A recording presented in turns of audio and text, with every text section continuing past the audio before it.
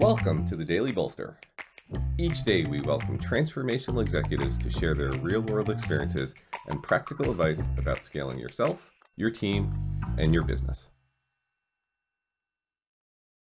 Welcome to the Daily Bolster. I'm Matt Blumberg, co-founder and CEO of Bolster, and I'm here today with my friend Bethany Crystal. Bethany is a fractional executive. She does work on Web3. She does work on New York City workforce development. She is one of the very few Bolster alums out there. She was on our team very early on for a couple of years. Bethany, it's great to have you here. Thanks for having me. All right, so you are a fractional executive. Inspired by Bolster. Inspired by Bolster, thank you. And my question for you is, what are a few things that CEOs should know about onboarding fractional executives? Great question. I've worked in probably half a dozen fractional executive worlds now, and there's three areas that I think CEOs could do really effectively. One is preparing before the person starts. The second is around setting the scope and expectations.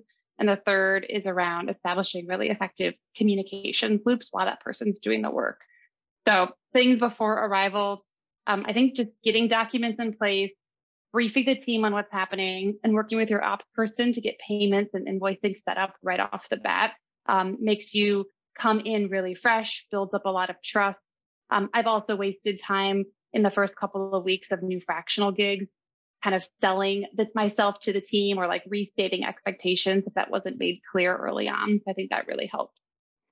The second is around setting the scope and expectations with everyone. So be very clear about what that is and also clear about what your availability is. I think fractional executive work still needs a lot of normalization. And I noticed that people assume I'm working certain hours a day or certain days a week or certain hours a week. And I think just getting that kind of aligned and using your work with the executive team to make sure everyone's on the same page is also really helpful. And then the third is around like ongoing communication loops.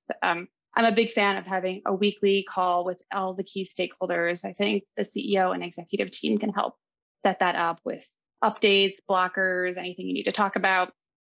Keeping a folder of all the internal items that are happening just for transparency purposes. And then also just talking about what you should be saying about that role internally and externally.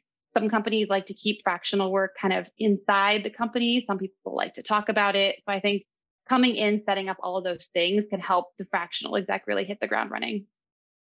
Yeah, so it's interesting on that last point. So everything you said, you could also sort of say, oh yeah, but that's true of full-time as well, but you had a twist with each one that relates to fractional. One of the questions that a lot of people have about fractional execs is, going back to your third point, if there's a certain amount of like fixed overhead in being part of a team, like you have to have weekly check-ins with a whole bunch of people, how does that work efficiently enough as a fractional exec? So like, is it in fact, it takes 8 hours a week to do stakeholder communication. So if you're working 60 hours a week, that's X percent. But if you're working 20 hours a week, it's 3X percent. Is that how it works? Or do you think fractional executives can get into a more efficient way of communicating? I think you can get more efficient. I keep my weekly update meetings to 30 minutes. And if I have other recurring meetings, since I work on a project basis and assume I will be redundant and gone at some point, my goal is to teach someone else how to run that meeting after a couple of months, and then they can sort of pick up where I left off. Got it. So you try to keep the overhead down, basically. Yeah, that's essential. Otherwise, you're just in meetings all day. All day. And then last question, I think you've done work that is both in person and remote. Is there a meaningful difference in your eyes from being a fractional exec in person versus remote? Like, is it easier if it's in person because you can run in for the 3 hours you're there and like see a whole bunch of people, or doesn't it really matter? I think that if you are trying to do deep onboardings or deep dives, doing that in person and meeting a whole bunch of the team at once is really effective.